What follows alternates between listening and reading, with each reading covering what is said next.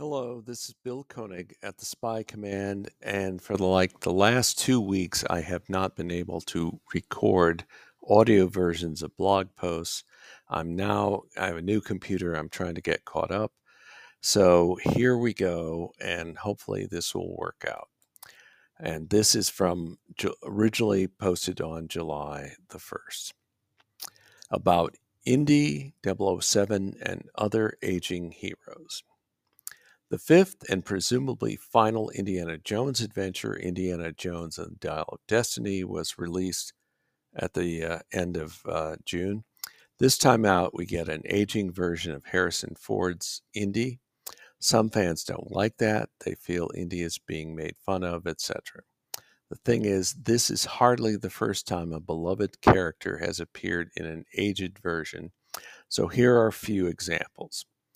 Philip Marlowe, as played by Robert Mitchum in Farewell, My Lovely in 1975. Prior to this film, Raymond Chandler's detective was depicted as young or medium age. Mitchum's Marlowe was much more world-weary and older. James Bond is played by Roger Moore in For Your Eyes Only, 1981, and Octopussy, 1983. At the start of For Your Eyes Only, Bond visits the grave of his dead wife, Tracy. The headstone says she died in 1969, the same year On Her Majesty's Secret Service was released. That strongly implies Moore's Bond is older than the typical description of Bond in Ian Fleming's stories, being in his mid-30s. In Octopussy, Moore's Bond is portrayed as a mentor to the doomed VJ. James Bond, as played by Sean Connery in Never Say Never Again. This movie was not part of the Eon film series. Regardless, Bond was written as an older character to match Sean Connery's age at the time of production. James West is played by Robert Conrad in the Wild Wild West Revisited.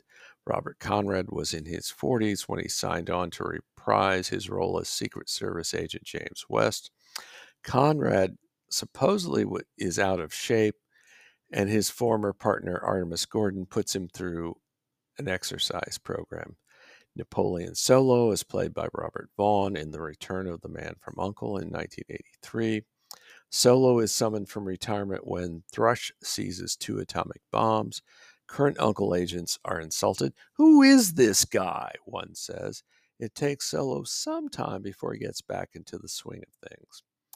James Bond is played by Daniel Craig in Skyfall, Spectre, and No Time to Die.